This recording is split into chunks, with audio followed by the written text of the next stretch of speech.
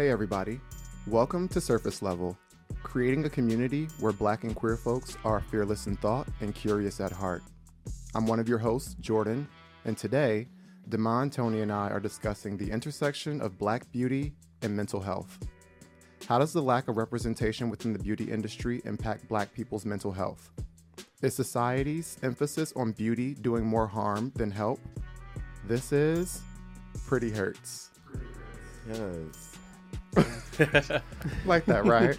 Pretty Hurts. I knew you were going to sing it when I actually... Perfection. So, girls, I'm very excited. I'm sure you are too, to introduce our guest for today with this episode. So I'm going to give you a little bit of context and history. So today's guest is a global makeup artist, creative director, and activist who's worked with some of the most notable faces in the world, from Naomi Campbell and Iman to Mary J. Blige and Serena Williams. Oh, and someone I'm sure none of our listeners have ever heard of before by the name of Beyonce Giselle Knowles-Carter, who he's worked with since 2010. He has served as a global ambassador and creative director for L'Oreal Paris, has partnered with some of the most renowned brands in the world, such as MAC and Barbie, and his work has graced the covers of countless magazines. Today, we're excited to welcome our friend and a beautiful human being, both inside and out, Sir John, to our Surface Level family. Hey guys. Welcome. What's up? Thank you for having me. Welcome. Whoa. Hey Oh my guys, goodness. what's up? So happy that you're here. We're gonna Yes. get into some beauty, some mental health. I love it. But before we get into that rather serious conversation, we're gonna do a little icebreaker so that our listeners can get to know you a little bit better. And I Love thought that. it was appropriate for us to do a game centered around someone that we all know and love. It's a game of this or that, and I'm calling it Above and Beyonce. Above Beyonce. So I'm going to give a scenario with two options, and you're going to give me the option that you would pick. And Okay. then I would love for all three of you to answer. All right. I like this. Which film, Carmen, a hip opera, or The Fighting Temptations? Sir John, let's start with you. Pink Panther. Okay. That just sent me. I'm just like, okay, Cadillac Records. Are we just going off? It's funny. We just watched Fighting Temptations at my house the other day. Really? Yeah, it was randomly on YouTube. Oh, the full thing? Full movie. Wow. Yeah. I'm gonna say Carmen the Hip Hopper, just because the drama of it all. It's very over the top. So I'm gonna go with that one just because it's fun. It's very camp. Okay. But Damon, did you answer, or is Cadillac Records your? Cadillac Records is the thing. Oh, okay. So we just all go. We all going off script. We're going road. What about Why you, not? Jordan? Carmen the Hip Opera for Okay. sure. That movie really touched me. It did. It left a huge imprint on me. All right. Which career stunt? VMA pregnancy announcement or surprise album drop? Oh, definitely. Definitely the surprise album drop. I remember we were on the tour bus. I believe we were in Australia at the time, and we were just counting down. We were just leaving the show, just counting down so we knew it was happening, like drum roll, blah, blah, blah, blah. And then everybody got silent because our phones were going off. And so then the world changed. Wow. The world definitely stopped. It sure did. I'm gonna say the album. Okay. I remember, I woke up in the middle of the night, saw it happened. Everybody was talking about Partition, so I went to watch and listen to that one video and song, and I was just like, I can't be up with you all night. And I remember having to turn it back off. Oh my goodness. So the next day, I was like, I've had enough. I'm gonna be up all night, and I gotta go to work tomorrow. It was so strange because work was canceled the next day, first of all. But I woke up. It was like one of those things where it's like you slept through the earthquake. I was asleep and I woke up and I checked my phone and then I immediately go to Apple Music. Yeah, and then I just started watching the whole thing and I could not watch it. So I was up and for the however long the album is, and then the next day work was given very much of like Beyonce's album just came out. Don't talk to me. Fuck this job. Right. I would say the Mine album was on too. I think that the album dropped right after the Scandal season finale. Because Oh. I remember I had some friends over and the season finale happened. We're all talking about the season finale. And then somebody was just like, Beyonce has a new album.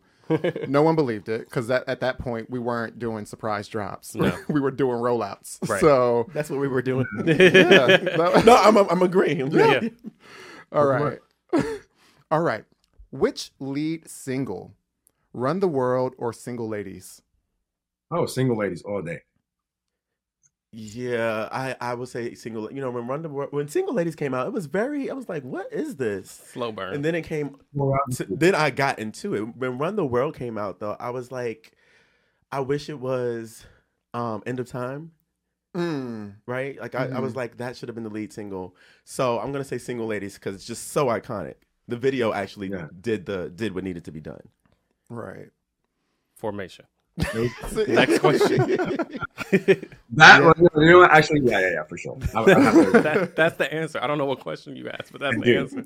No, the answer is definitely Single Ladies. I'm scared of what Single Ladies would have done if TikTok was out at that time. Oh wow! Single Ladies was TikTok. Yeah, It was, It right? was TikTok. That's a good way to look at it. Damn. Wow. It would have. Whew, we would have been all doing it. Well, we already were. They were. All right. Which Super Bowl halftime performance? 2013 or 2016? 13. I was there on the field. I was there on the field in 2016, so that was a moment. We were in San Francisco. I'll never forget it. But I wasn't there. So 2013 was before my time at the camp. But I just remember being like a fan, watching it, and just like I was a huge, massive fan of this woman since God knows when. So I remember when Charlotte Tilbury, I used to assist for a super long time, introduced me to her at Tom Ford's first women's wear show in 2010. I was like, you mean like, you want me to do what? Am I ready to do this? So yeah, I had to get her together, Daphne Guinness, Julianne Moore. I remember I met Joan Smalls that day. Oh, that And show. then- yeah. It was really good time. That's a cool Yeah. show. It was like a moment in time. Like Beyonce walked in Yes, the show. baby. Julianne Moore walked. They like walked in the show. They weren't just like at the show. Really? Yeah. See, And she got the dressed fashion in girls these- know. Yeah, She got dressed in Tom Ford's office. I'll never forget. I remember seeing Julius, this huge, handsome man, at the door. And then I met Neil, who was curling each curl hand by hand, like, my Trinidadian brother and glam. And so, yeah. Yeah, the 2013 moment was I love such a must, like appointment Yeah. viewing, must see TV. We Yeah. gathered all together, and we I think we all kind of just like melted Yeah. and screamed at all the emotions all at once. It was I also prefer concerts in the nighttime. conference. Mm, and Yeah, It Oh, was right. it was like the sun was high in the sky. It was a matinee. It was a 2016. The sun It was was, definitely it was up. golden hour. It was California's golden hour, actually, Right. which was really, really difficult to do, a show and make the look. Because, you have certain shadows that hit the face or hit everyone differently than they do at night. I love a night performance because you get the spotlight.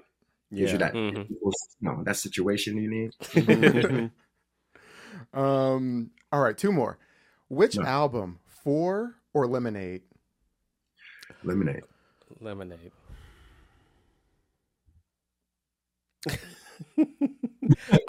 I don't. Four holds a special place in my heart Four is a very because I'm an special. R&B girl, and that's her. That's Mhm. that's That's her. So I'm gonna just go ahead and say Four. I'm gonna say Four too. That really sent me. I Yeah. think. Yeah. What's the song that I love? It's not Care. I I care Care. is my. It was like my favorite. And when she Beyonce performs song. that, when she Yeah. did that at Coachella, The vocal into the guitar Girl. string. Just turn it off. Just turn it off. All right.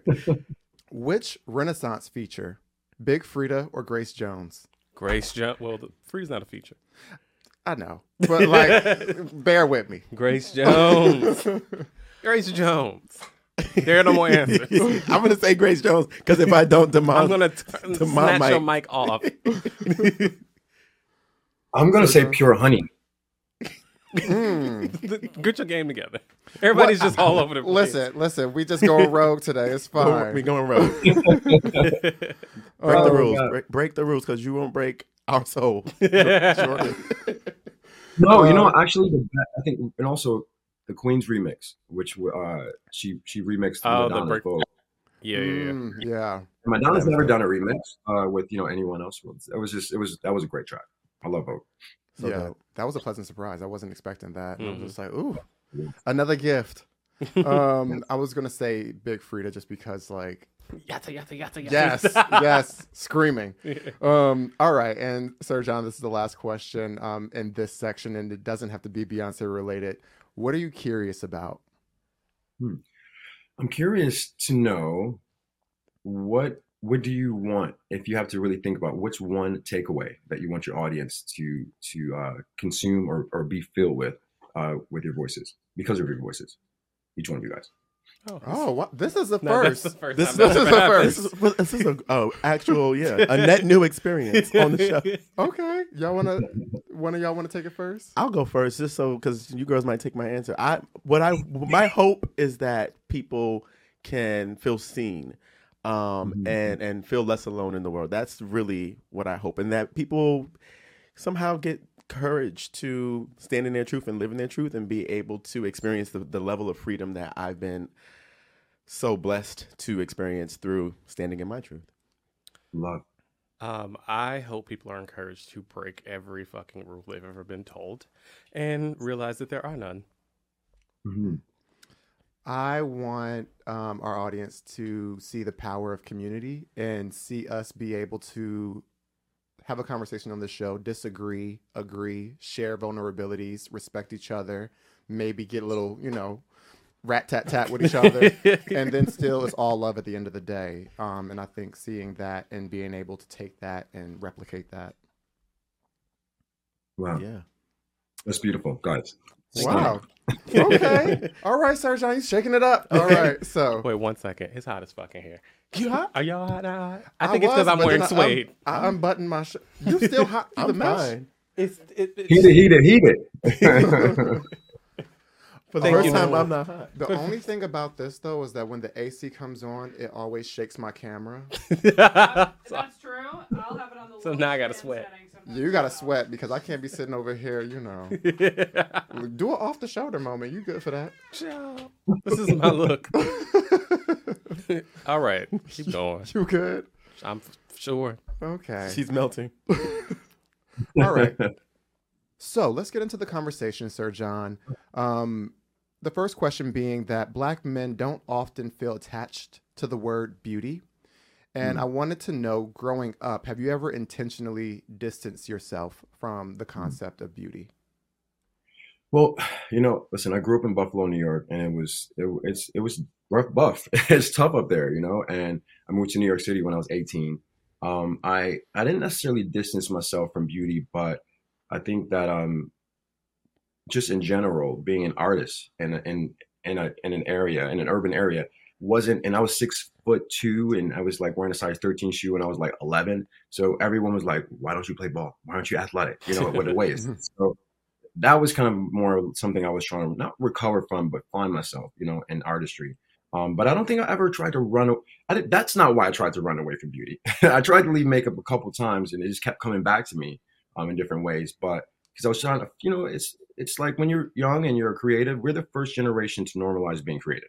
We're the first generation to normalize mental wellness, and so you're looking around trying to feel your way through the wilderness. It's almost like Wi-Fi. It's there, but sometimes you just can't capture it. So I think that early in my career, I was just basically just trying to find myself and do what I needed to do to align, Yeah. Yeah. I mean, that question's interesting because I never thought about beauty.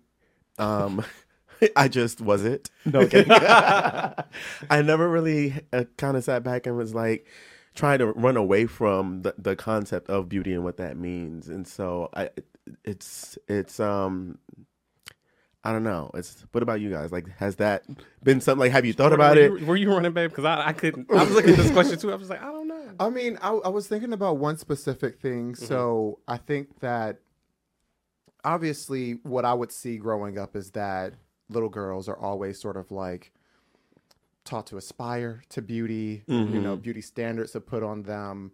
I think that boys typically have a little bit more freedom and don't have to feel attached to that word. They can roll around in the mud and do things that aren't deemed beautiful. I'm thinking about one specific situation where I was in middle school and I started getting a lot of attention from the girls from my eyelashes. Yes. And with that positive attention from girls, the guys started making fun of me because of that. And so I was in this weird crossroad where I was just like, the girls are making me feel beautiful and the guys are making me feel gay. I mean, I already am. But He's like, but I want attention from the boys. it didn't help the allegations, is what I'm saying. And so I actually cut my eyelashes off. Oh my God. When I was in middle school. Child, the sun was burning through. And Magic. I thought that was like that was one time where I was just like, I felt like me sort of embracing things that are typically considered beautiful. Yeah. Sort of made people label me more feminine, and as a result, like sexually non-heterosexual. Yeah. Which I wasn't trying to deal with in middle school. Well, when It's isolated. That actually is it does bring me back to my adolescence and when I was younger. Like I was on a step team and I was surrounded by girls and they always thought I was pretty Tony. And I had similar experiences. Like I thought I loved the admiration and the adoration from the girls, and it did, I guess, make guys. Maybe they were jealous. They were given very much of like the girls are on him, and he must be one of the girls. Now I'm just giving. Okay, is that your backwards way of like making yourself feel better? I guess. But yeah, that was a moment. Okay. But guess what? Those guys. I have a saying for that. It's like, guys, listen, I used to get more girls on accident than these guys got on purpose. So I understood. Like, why? You don't hate me. You know what I mean? Like, but it's all good. No, no. I'm joking, but I'm not. I kid. No, I mean, I'm joking. No, I'm not. I feel like we probably all have experienced that because we probably, on top of actually carrying ourselves a certain way, we probably respected women a bit more. So that makes a difference as well, and attracting just human beings in general. Yeah. All right. So we just kind of talked about this a little bit, but many people view the beauty industry as inherently feminine. Sir John, as you were sort of maturing into your own queer identity, did you have any reservations about pursuing a career in beauty? So like, I guess coming more into like your adult life and really going forward with that career. Yeah. You know what, guys? I've been really, soon as I came out to my mom at 19, I was okay. I was really comfortable. Like I didn't know any other way. So I didn't, and also I was in New York City and it's a very creative space. So I wasn't like in a small town and having to like worry about what the family, my uncles and these guys thought. So no, I just ran with it. I didn't care. It never occurred to me that it was something that I shouldn't embrace, or just in who I am. Also, I love the fact that I'm supremely feminine and masculine at the same time. And I really like that about myself and other people.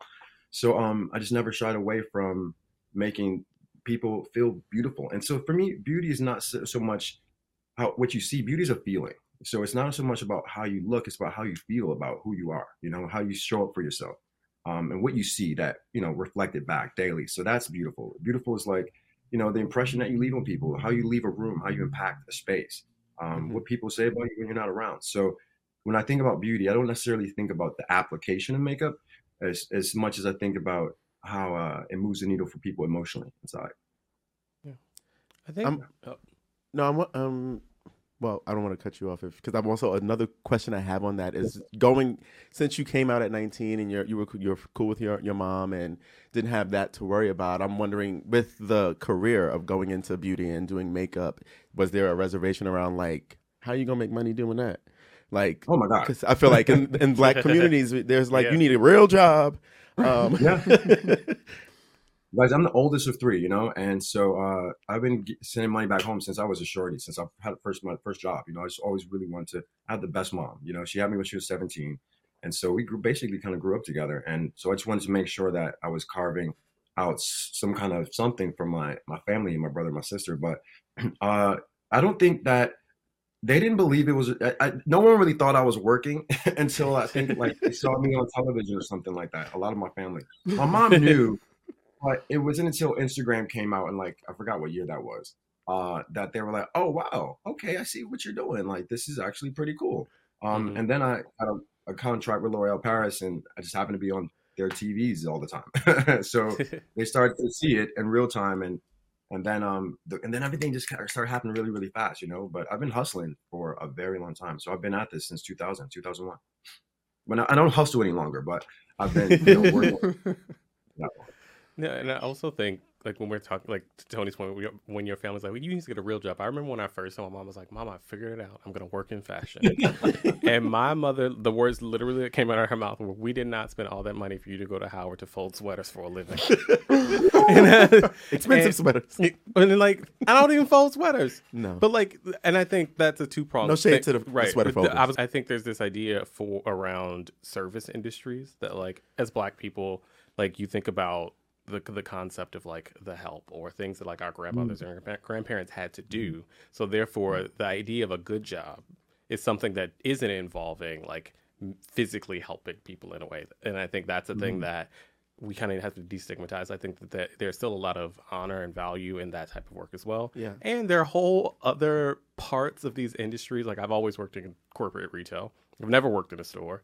And like there are whole parts of it that are connected to like people that have degrees. There are parts of it connected to people that just like work through the ladder in a store. And I think it's a thing that we often don't, or at least our mom, at least maybe it's just my mama, but just did not necessarily understand. I still feel like even you can tell them a million times over, and you still might get a text. So where you work again? Right. And what is it that you do? Which department is People it? will be like, "You work at Ralph Lauren, right?" I haven't worked at Ralph Lauren in like 8. I also, it's funny. I've worked a bunch of places, and I love when I work somewhere where like my family knows what it is.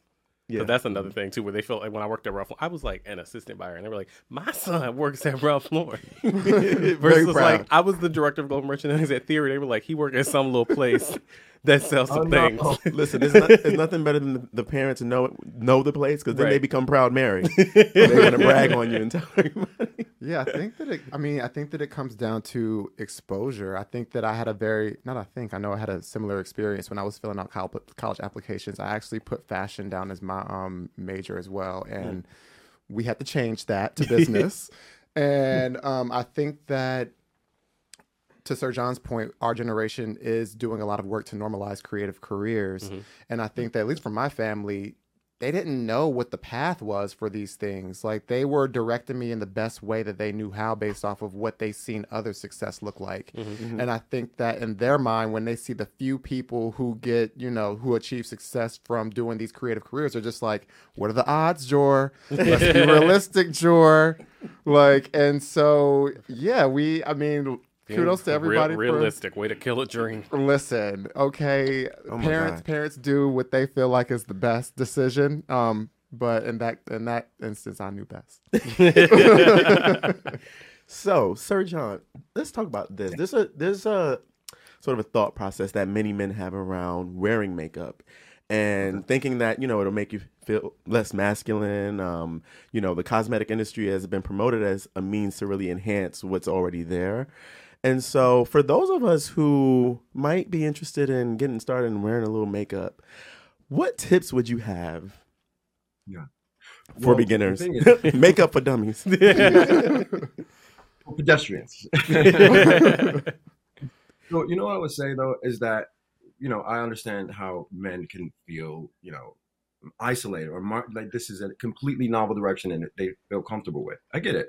I understand. And that also really comes back from a place of like toxic masculinity and these stereotypes and tropes that we upheld for such a long time, especially if there's so much machismo and things like that in the Black cosmetics community.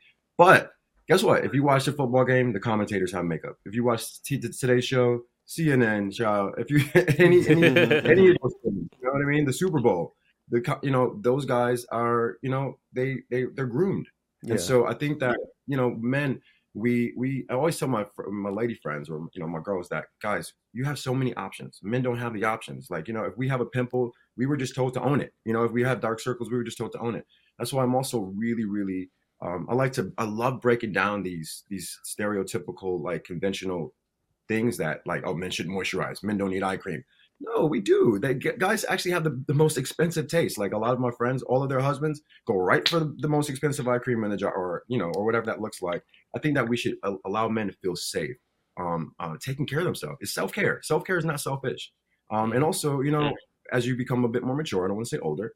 I'm a little older than you guys. I just turned 40. And what you want to also think about is, hey, maybe I need a little scaffolding. Maybe I need a little Botox or a little filler at one point.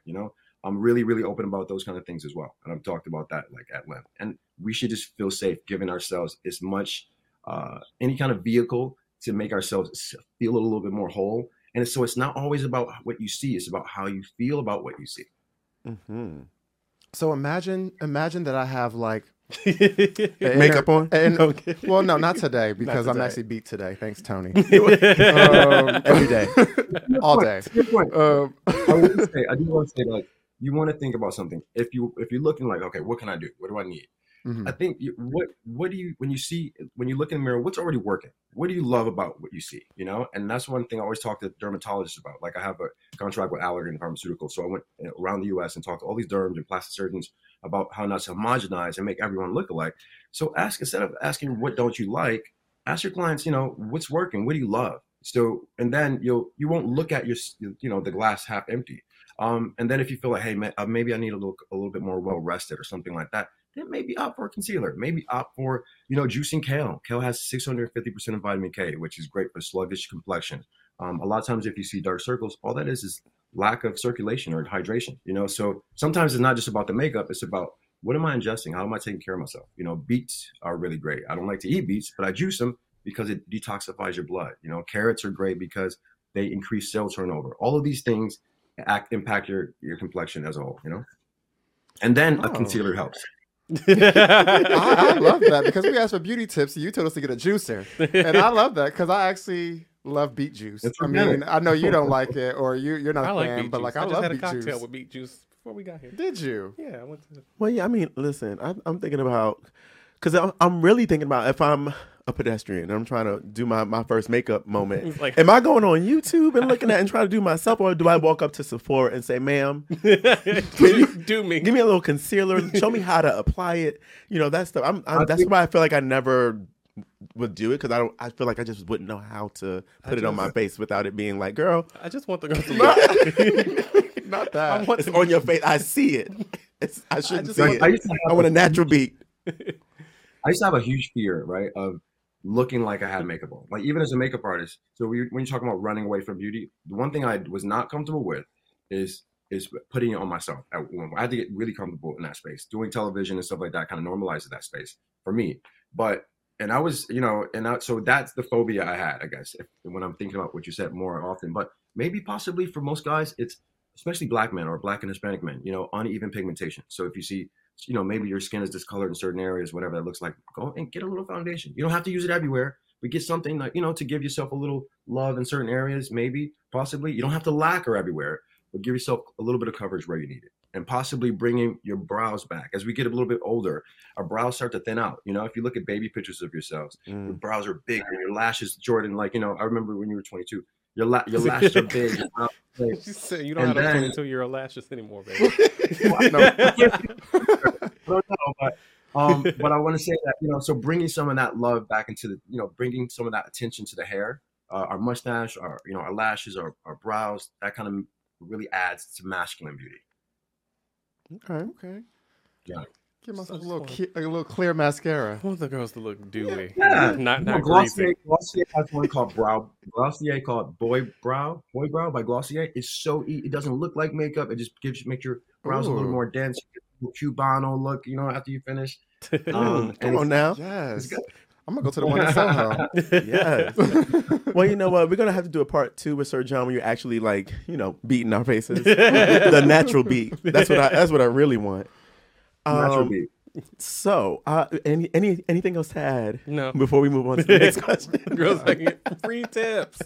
Free tips, more free tips. So, Sir John, we want to interrogate something you said in the past. And you said that beauty is a vehicle for wellness. And we're wondering, does that thinking place too much weight or importance on physical appearance? So I think you possibly misquoted me, and that's okay. Okay. But I do say that beauty is a feeling. So beauty is a feeling, and when I say that, it's not so much a vehicle to wellness. When I think about wellness, I think there's a spectrum, and it's not just about our internal wellness, but it's our mental wellness. Mhm. How much does whatever we do, does it move the needle emotionally for us inside? So I like to do the temperature check. I like to check in with myself throughout the day, all day. It's like, happiness is like hunger, and so you're not going to be hungry all day, but there are going to be pockets of hunger, and that's how I look at happiness. So, and beauty doesn't have anything to do with it, but if I smell good, I feel a little better. I know when I have a shave, I like it. If you pass a building, some people feel like I'm not affected by beauty at all. I know so many people, my agent, or people, so many men, so many women even. But if you're having a good hair day, it affects your mental health. If you are walking down the street and you actually like the way your clothes appear, if your skin is having a really good radiant day, if you leave vacation and you're liking your tan, all of those little things, they're little pockets or little helpers on your emotional journey. So when I think about how does beauty impact your wellness, it goes back to that feeling of, do I like what I see when I show up for myself? Yeah. Do I like how I feel? I think something important about what you're saying is, I think everything is about like if the spirit in which you're doing it. Like if you're doing something because it makes you feel good, if it puts a little more happiness in your day, I think there's nothing wrong with that. I think where the criticism sometimes comes is like, if I'm doing all of my beauty, the things I'm doing for myself to impress For you, validation, yeah. or to show up a certain type of way in whatever space I am, the validation of other people. And I think that's the difference. And I think that logic can be applied to so many things. Like you have to look at the spirit in which and why you're doing a thing. Yeah. One of the things That's so that struck me that Sir John just said was that there are so many people who they'll say like they don't care about beauty, just like with any industry. I don't care about clothes. I don't care about this. I don't care about that. But they don't realize how much their lives are impacted by The girls are giving that thing that they say they don't care about. Oh, I see. You don't think you don't think that has anything to do with you. Very the Devil Wears Prada. Do you remember she's like, This stuff. You know that. Exactly. Yeah. That's what we're talking about. I don't know. You pick out this lumpy blue sweater. You want to tell the world you don't That's care about not what you put on your Roy, back. That's cerulean. Live for that scene. But that's exactly That that applies yeah. to so many different things. Mhm. Even in, like with marketing, Jordan, we that's our career, and people don't realize that almost everything that you consume or see is a form of marketing, and you're a part of the system. That you're in it, but not of it. You're in it, but not of it. And also, guys, I think that, as we look at the word beauty, it's typically it's seen as a feminine thing. I remember I used to get in trouble for playing with Barbies, by my dad. And then I started working with Barbie. Later on. Okay. Full circle moment. That's a flex. But I do feel that, it's about like, it's just really about taking care of yourself, showing up for yourself. If we're truly in a different direction than what beauty, the space that it occupies, we wouldn't care. You wouldn't, you would let your body go. You wouldn't care how you show up, and it's supremely unseductive to yourself. I want to love on me, you know what I mean? And what that looks like is, listen, I want all these little small things to make me feel good. That's why I'm sitting in a velvet red room, or like, you know what I mean? A driver, I have like, I got, the car I have or whatever that looks like. These things, they're comforts, they're little buffers, if you will. And I'm I'm basically trying to get to the highest point I can on my emotional journey every single day. And so whatever that looks like, as long as it's not like, alcohol or drugs or things like that, even though I do love an herbal refreshment, guys. I live in Los Angeles now. All right. I think a lot of our show and talking to you is about a journey to something. So we want to take it back. We've obviously highlighted a lot of the main accomplishments of your career, but let's go back to the beginning. So it wasn't all comprised of world tours, magazine covers, all these things. But early in your career, you did makeup at a strip club to afford work. And did free work for editorial projects come on fashion industry. What are you doing to create more opportunity for aspiring Black and queer artists within the industry? And what advice would you have to people starting out, and what tips on paths they can take to kind of get where you are? Yeah. Wow. Yeah, guys. So shout out to Riviera's in Astoria in Queens. I used to definitely did makeup for like 4 years. I had to do that because I working as an editorial assistant. I was assistant for Pat McGrath, assistant for Charlotte Tilbury for a long time. and you made like $100 a day. It was like feed the children. And I just remember but a lot of people who were working had parents who could bankroll. Like that's why the industry was so white. I saw no people of color back then. Because they were bankrolled, who if they could intern, all the interns who were at Condé Nast, who were at Hearst, whatever that looked like, they didn't have to work. I had to work. So I did that, and I would basically take a nap, get up, and do the same thing the next day. But it gave me resilience. It allowed me to have a bit more speed. And I love people. I'm only here, guys, because of people. And there's so many people who do amazing makeup. There's so many people who do really great hair, great styling, but they're not a joy to be around. You need to become a destination of energy. And so the way you make people feel is what they remember. They'll campaign for you. They'll fly you, whatever. They literally will, have your back when you make them feel something. And so as long as I'm connected to the feeling and make people feel something, that's going to separate me from a lot of other people. And I always tell younger creatives that. I just did masterclass.com, and I talked a lot about that journey.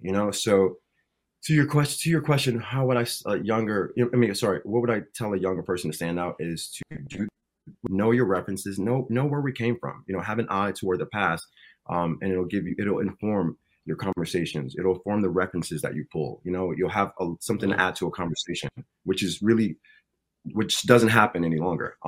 But I'm trying to think of things that I've done that would open spaces for other people. So I work with Beam, Black Emotional and Mental Health. And so I'm always about talking to our community about how we feel, and just making sure that we are doing the temperature check, if you will, and checking in with ourselves. And beauty's been a vehicle for me to have that platform and have that conversation. Also, I work with Black Beauty Roster. Shout out to Black Beauty Roster. And I even hosted their first summit this year. I gave Samfon a Lifetime Achievement Award. And so for me, it's like, everything I do is activism. So I remember 2020 has really allowed me to use my voice in a way where I'm not even doing as much makeup. My voice is my gift, so making sure that whole brand's accountable, L'Oreal or Estee Lauders or whatever that looks like. I'm not afraid to lose a contract or a licensing deal because I want to speak up for, Black rights or Black people. Whenever you speak up for Blackness, it's seen as anti-American. And I think that we should no longer feel that way. So I'm always using my voice and a platform for us and a younger generation. Even making sure, like, I remember a couple brands needed some people to do product development. I'm plugging my people. I'm plugging assistants. I'm just leaving. I should say this. I can say this. I'm leaving L'Oreal. I left for a really big thing, and I put people in that role, and so behind me. So it's not like I don't believe in. I came up in a generation. In fashion where people were happy being the only Black person in the room. And that for me is not okay. I also advocate for a multicultural set. So my whole thing is I don't have a writer, but if the set I'm working on, whether it be masterclass.com, Genesis, the car commercial I just did, whatever that looks like, I need a multicultural set or I leave. Wow. I love that. That must feel amazing to get to a place where you said, like, you were like, I'm not even doing that much makeup anymore. You get to live in your activism. You get to use your voice to help the community. And that to me is like what I would love for my life. Right. That's like really what I think each of us aspire to be able to do that. And I love what you said about just, it costs you nothing to be nice, Right. And so why not be nice to everyone? So many people get to a certain level in their career, success, whatever it is, and then they think, I can be this way, I can be bitchy and nobody's going to say anything, or all these, and it's just like, what? There's no value in that. There is no value. And yeah, just treat people with respect. Sir John, I actually have a question in terms of, like, I know you use your platform a lot to speak up for social justice. I wanted to know if there was a certain point in your career where you felt more comfortable. I think that we've had conversations this season where we've sort of interrogated respectability politics. And understanding that you were you were working in an industry that was predominantly white, and in many cases, the only Black person on set.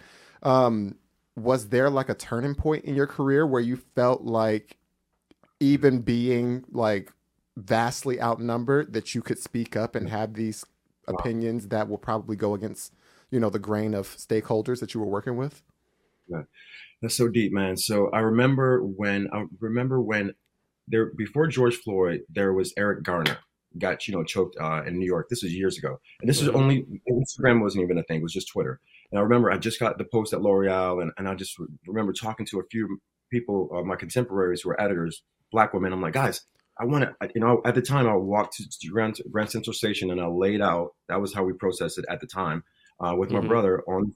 Remember, I don't know if you remember those years, and I couldn't talk about it, and I didn't feel empowered enough to use my voice because I just thought, oh shit, I'm going to lose everything.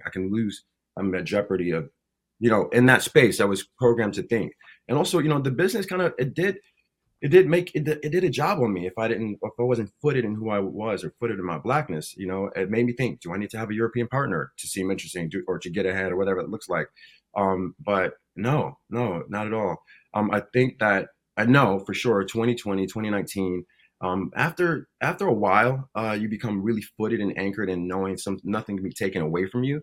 And my whole thing is this: I want to use my voice, but I need to make sure that it translates well. I don't want to assimilate, but I need to translate. And so what that looks like is it's easier to learn about racism than experiencing it. And so my whole thing is, as long as I'm advocating for all of us in the most eloquent way possible, you're going to listen. You're going to want to hear what I have to say. And I think that whenever you do have a post, a platform, a room, and someone wants to hear your opinion, even if they don't, you need to speak up and advocate for not just yourself. It's easier to advocate for others than sometimes yourself. But so to answer your question, I think 2020 was definitely a turning point for me that I was like, oh, we here. This is it. And it feels good. And I was so free. And since that point, I think it was a turning point for all of us to feel freedom in advocating and being an alliance and an ally for ourselves and our communities, and also talking to our white contemporaries and our white counterparts about what allyship looks like. What it really looks like to show up for other people. Listen, I've always been an advocate and an ally for women, and women's rights. Since inception. And so when a woman doesn't feel safe, we rally around her. If someone doesn't feel safe going to the parking lot or leaving the office and going to their car, we walk them. So I need that same sense of advocacy for issues that don't necessarily affect your community, so it doesn't have to be a hole in your boat for you to understand that there's a hole in mine. One thing you said, but you said a lot just now, and I picked up a lot. all of that. And we love it, but it's because it's a conversation happening right now in the zeitgeist and on the Twitters about you saying, did you need in your mind, you were like, do I need a European partner? Yeah. And there's a whole conversation happening right now about Black queer men that end up having white partners that have success. Not for us to unpack here, but just something that I was like, that's a thing that some people think about is like, do I need that to get ahead, to make me look a certain way, to feel more palatable? That's Trump. Also, that's Trump. Listen, everyone's going to love who they want to love, right? Because no one told me who to love or who not to, right? So that's one thing. But it also, that's a sense that sometimes that's trauma that, that we've learned. That's trauma that comes from, from literally the plantation. It's, in some way, the Willie Lynch syndrome, not to get too deep. But I don't think no longer do we have to feel that way to feel empowered. Yeah. Any last? I'm sorry. I felt like I was like cutting. That's all the time we have. No, but oh, is that it? That's it, Sir Oh John. my God! It was like we went into a whole other thing. But no, seriously, thank you so much for coming on to the show. Loved the conversation. God, yeah. Loved all the places it went. And for any of our listeners, we just want to, if they've been living under a rock and haven't found you, how they can find you on social, and then any upcoming projects or things you have going on that you want to share. My social is Sir John. It's just my name, SirJohn. It's my real name, guys. Sir John since 1982. Sir John Check. And I'm same thing on TikTok, and Twitter as well. And in terms of what do I have coming up, this is a really colorful year. I'm launching a brand. I can't really say much about, and the rest of my life is usually sort of embargoed, so I can't talk about much. But watch this space. I think for me, my goal is to make sure that I change the way what it looks like to be a makeup artist, what it looks like to be a beauty professional. So I take jobs and I take things that can start to carve out a larger road or path for, you know, people in the space. It doesn't have to start and stop with just makeup. You know, we can, all of these things flower or start to color our journey. And I just want to be as colorful as possible for the next generation. We love that. And that is all the time we have this week. This season of Surface Level is presented by Moby, Mobilizing Our Brothers Initiative. If you enjoyed this conversation, please keep the conversation going on social. Let us know your thoughts and questions at surfacelevelpodcast.com. And remember, stay curious.